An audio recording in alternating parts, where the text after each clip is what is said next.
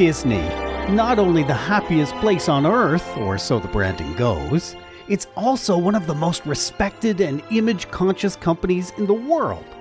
Self-confession, we've gone to Disneyland twice as a family, and both times I've come back to work thinking, I've got to start doing things differently for my clients, more like Disney. In March of 2022, the Walt Disney Company suddenly faced a crisis of its own making. Groups of employees were outraged when CEO Bob Chapek didn't publicly condemn a piece of Florida state legislation called the Parental Rights in Education Bill, or what opponents called the Don't Say Gay Bill.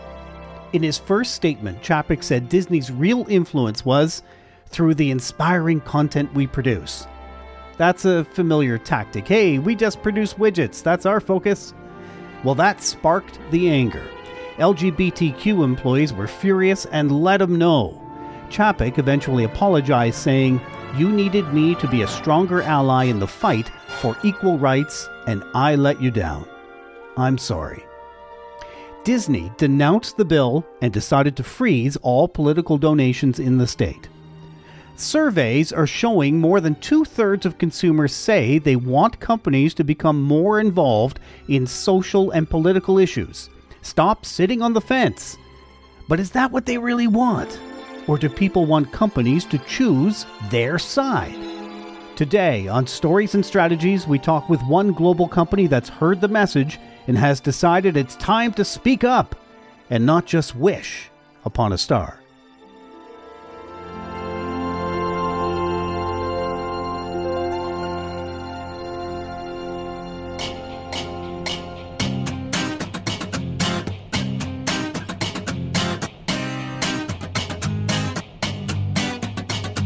My name is Doug Downs. Music off the top, When You Wish Upon a Star, composed by Lee Harline and Ned Washington, performed by the Neverland Orchestra. My guest this week is Jay Webster, the Cision Chief Product and Technology Officer and Cision Comms Cloud President. Hello, Jay. Hello, Doug. Thanks for having me. Joining us today from New York, right? No, Cincinnati, Ohio. How are things in You were Cincy? close, though. You were close. Not really. Things have cooled off.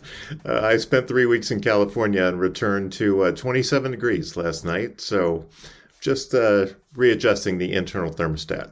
But the Bengals won on the weekend, so They did. The world's in order here. For this week.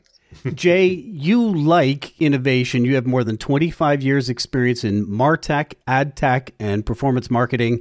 At Cision, you lead the execution of an innovation product roadmap, ensuring Cision delivers for its customers with confidence.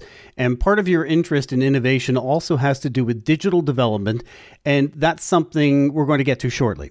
Jay, many is the day that I've spent the first part of my morning reading reports from Cision in some way, shape, or form. I even had a joke that my decisions are made kind of in the morning from reading the media clip. So it's a pleasure to connect with you.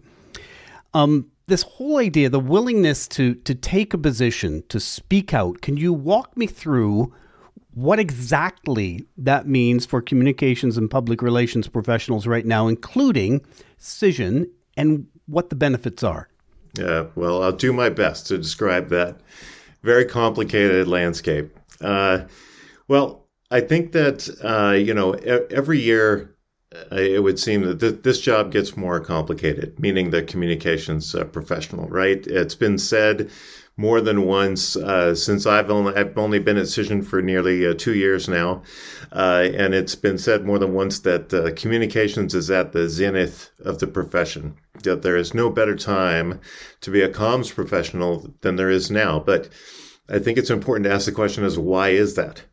The frequency and volume of communication is at unprecedented highs, I believe, because we've put the tools to broadcast, basically, into the hands of every citizen of this planet.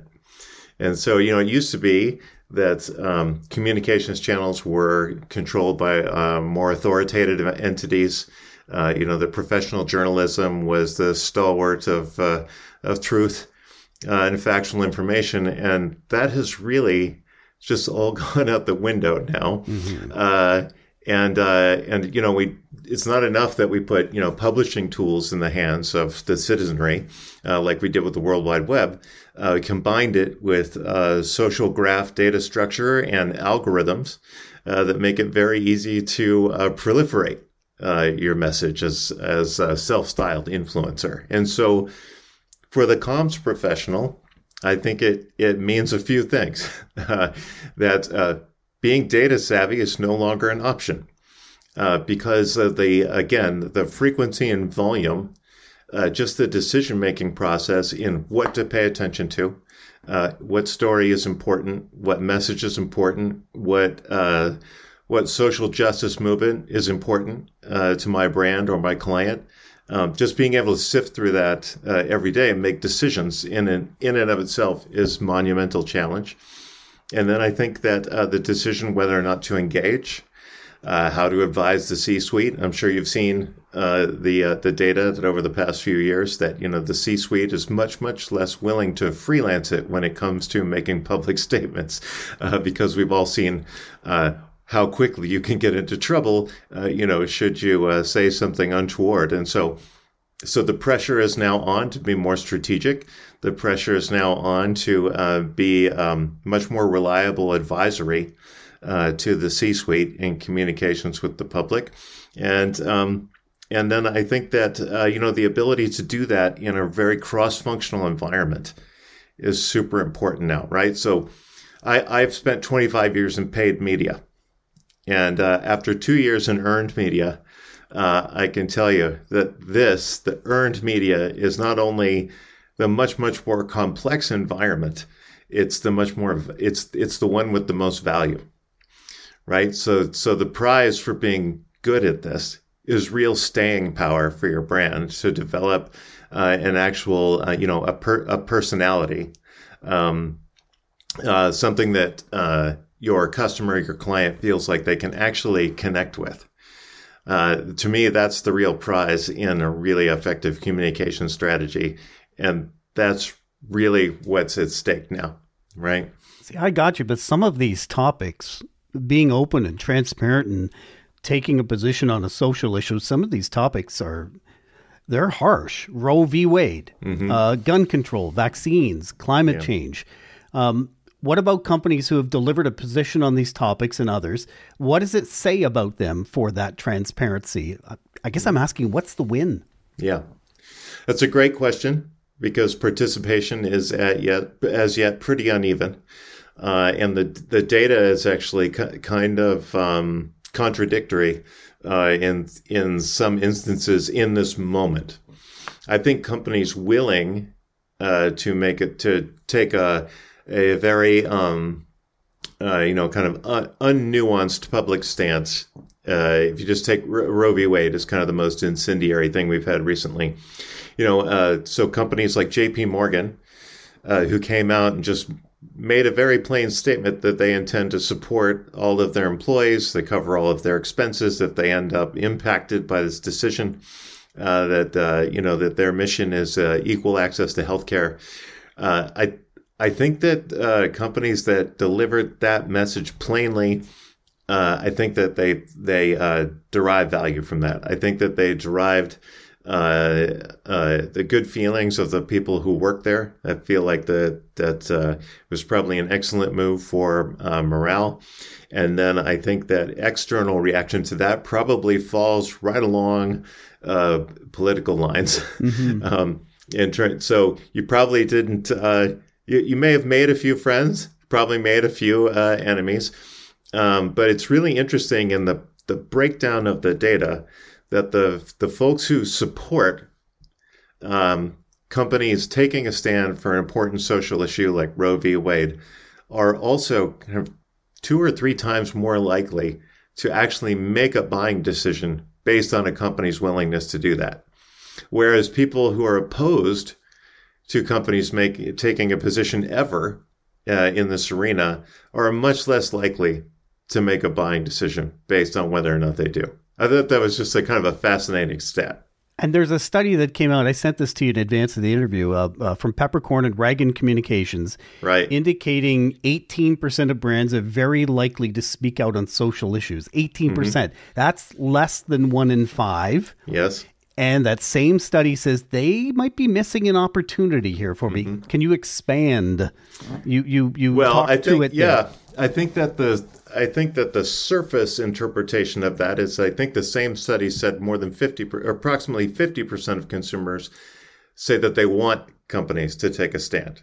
So that would indicate that there's another 32% of companies who are missing an opportunity to connect with a willing public. I would ask, do I really mean that? Or do I mean I want a company to take a stand if it agrees with me?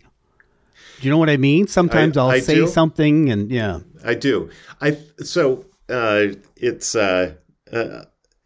that this is a trend that's really going to emerge for the next generation. So Gen Z, right? We've spent so many years talking about millennial that I think some people don't realize that millennial are now the mass market. They're right? 40 some odd years old. 26 to 41, right? They're just like, they're what we were when we started talking about them, right? But now, Gen Z, 10 to 25, I believe is where Gen Z is right now. All of the survey data would indicate that Gen Z is very interested in transparency, not transparency over perfection. Meaning that they're not looking just for what do you believe in if you believe with me. We want to know either way, so that we can make a decision. Do I want to support your company? Do I want to support your company? Why does your product matter? Why does your product exist? Right, which is kind of what I was getting at in your first question. How important comms is relative to paid advertising. Paid advertising, we're going to hammer you with frequency and one-to-one targeting, et cetera, whereas the effective use of comms and earned media, I think the companies that are willing, those 18% that are stepping out there now, they're thinking about the future. Because look at what happened in BLM, right? So when Black Lives Matter happened, everybody ran to get on that message bandwagon, if you will, right? Mm-hmm. But there were a lot of companies that suffered from that by not really examining how they should do that, right? So you've got a bunch of companies, so it's like interesting. You've supported politicians who are directly opposed to this in the past because there is an army of Gen Z folks out there with a keyboard that will immediately test the veracity of your claims if you support something like Black Lives Matter. Whereas then you have like Ben and Jerry's on the other side, who, their entire company has been about social justice since its founding. So when they come out and make the statement, it's not questioned as inauthentic, it's authentic. And so I think that companies now who are thinking about the future, they're trying to build that authentic narrative, a corporate voice, like right now. And it's really not, but the impact isn't always about right now. I think that those willing to take the chance, who are in those 18%, are going to benefit from that in the long run. Investment for the future. Absolutely.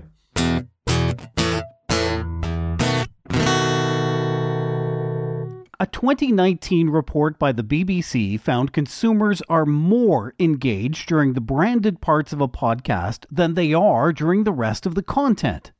A 12% higher memory encoding.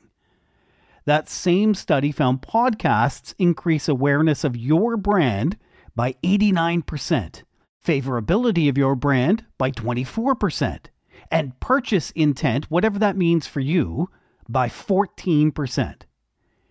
Maybe a podcast is right for you and your brand. Send me an email personally and let's just talk about it. Doug@storiesandstrategies.ca. Let's talk podcasts.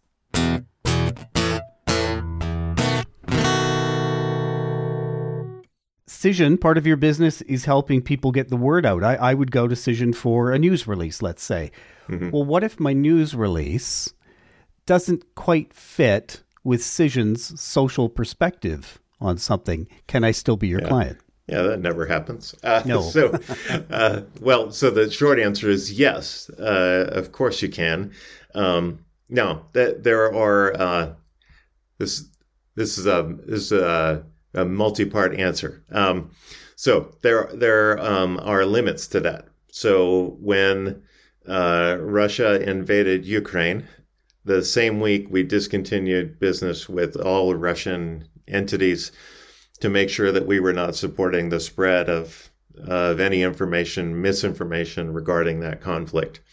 But on the other hand, we make a set of very powerful tools, and like anything else designed for good, it could potentially be used for evil. And that's where I think that all companies in that business, whether it be software or pharmaceuticals, that is an ongoing exercise that requires some level of vigilance, and in our case, one that does not infringe on First Amendment rights, but at the same time, it's not totally unchecked, right? And so, in some cases, like with the Russian invasion, it's pretty easy to figure that one out. But in other cases, it's very nuanced, So we have many clients in the political arena, and just judging from the macro data, it's safe to assume that half of Cision and half of the country doesn't agree with whatever that politician has to say and is using our platform to message, and the other half do. And so in that instance, yeah, I mean, we definitely provide tools to companies who we are not completely in line with, in terms of their policy or their message, and as you would imagine, pretty challenging to police that on a daily basis, right? Yeah. What about employees? I mean, you have just under 5,000 employees at Cision. Mm-hmm. They're not all going to agree. For some, it's blue, and for some, it's red. Yes. How do you look after the house, so to speak, by taking a stand? Yeah. So I'm part of a fairly new management team that came to Cision in the beginning of 21, and my management philosophy is one of complete transparency.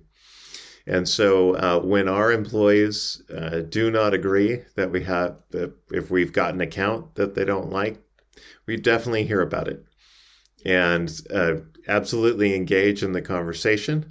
But at the end of the day, it's just that. It's a conversation as to why and how things occur. Now, if one of our employees were to uncover something untoward or nefarious, we would take that very seriously.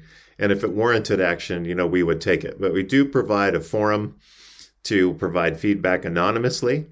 Or so I have a forum that's just up that anybody can put anything into, 100% anonymous, and it just comes to me. We've had other issues where internally we didn't see something coming. So I'll be very transparent with you, Doug, and share that last year we were going to participate in an esports league and the game was Overwatch, and you probably followed some of the scandal at Blizzard. Sure. Entertainment with a institutionalized, sexual harassment and discrimination. I had read something about that issue, but just briefly, and had forgotten about it. And when we announced that we were going to do this great thing, I heard about it, and we backed out at the tournament.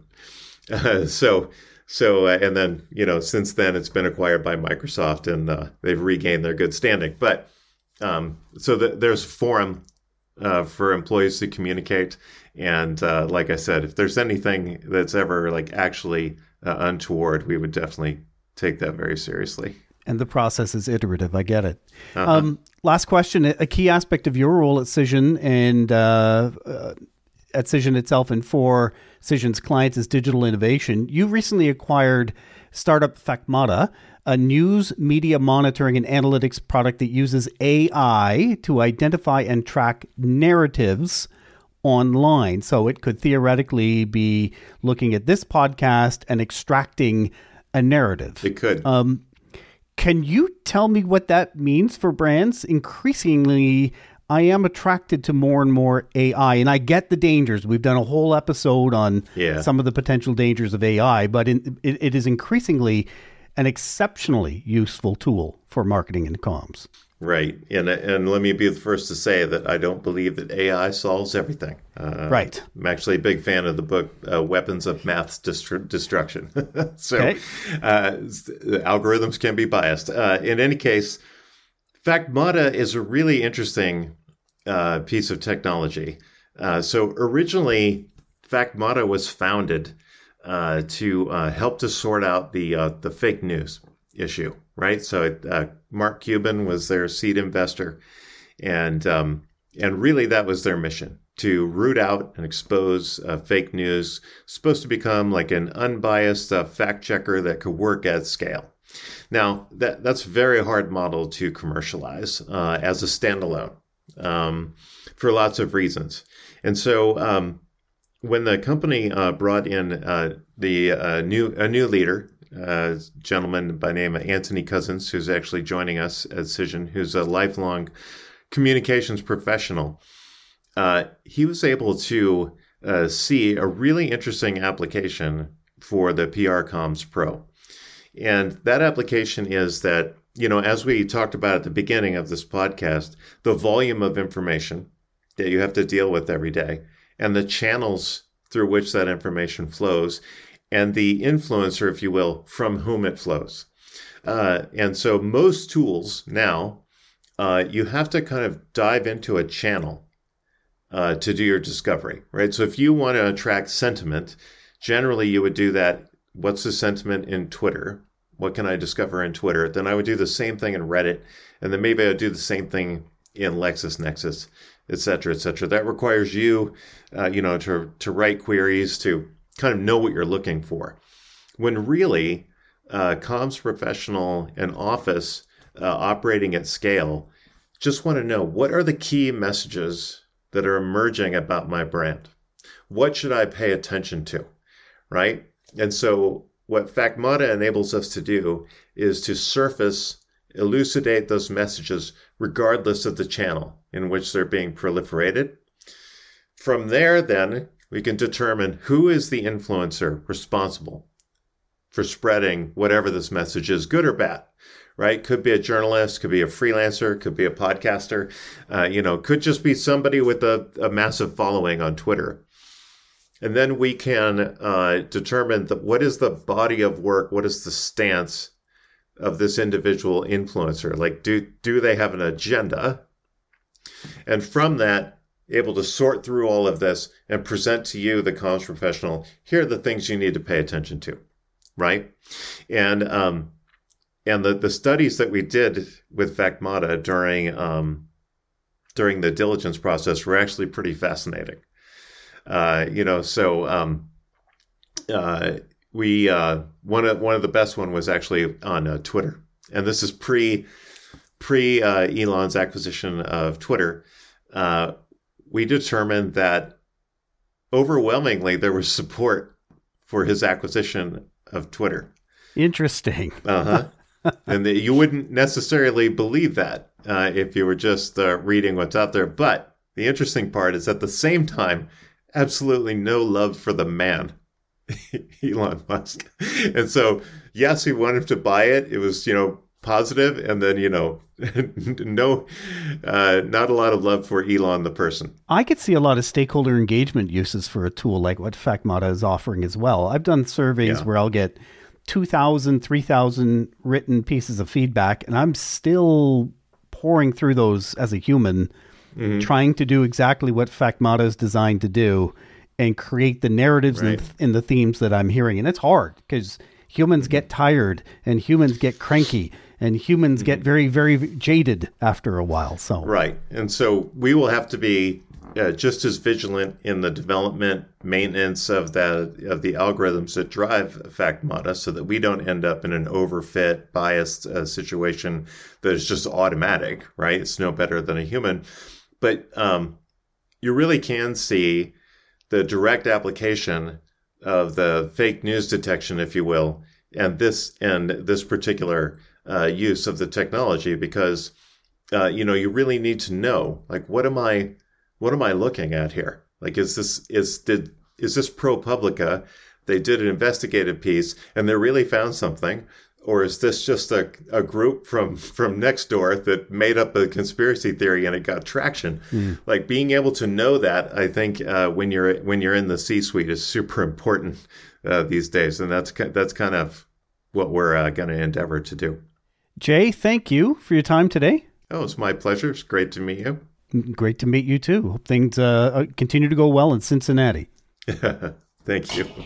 If you'd like to send a message to my guest, Jay Webster, and Cision itself, you can follow Cision on Twitter. It's @Cision Global. Stories and Strategies is a co-production of JGR Communications and Stories and Strategies podcasts. We're hoping that you might leave a rating for this podcast on either Apple or Spotify. But more than anything else, if you like this episode, do us a favor. Tell just one friend. Thanks for listening.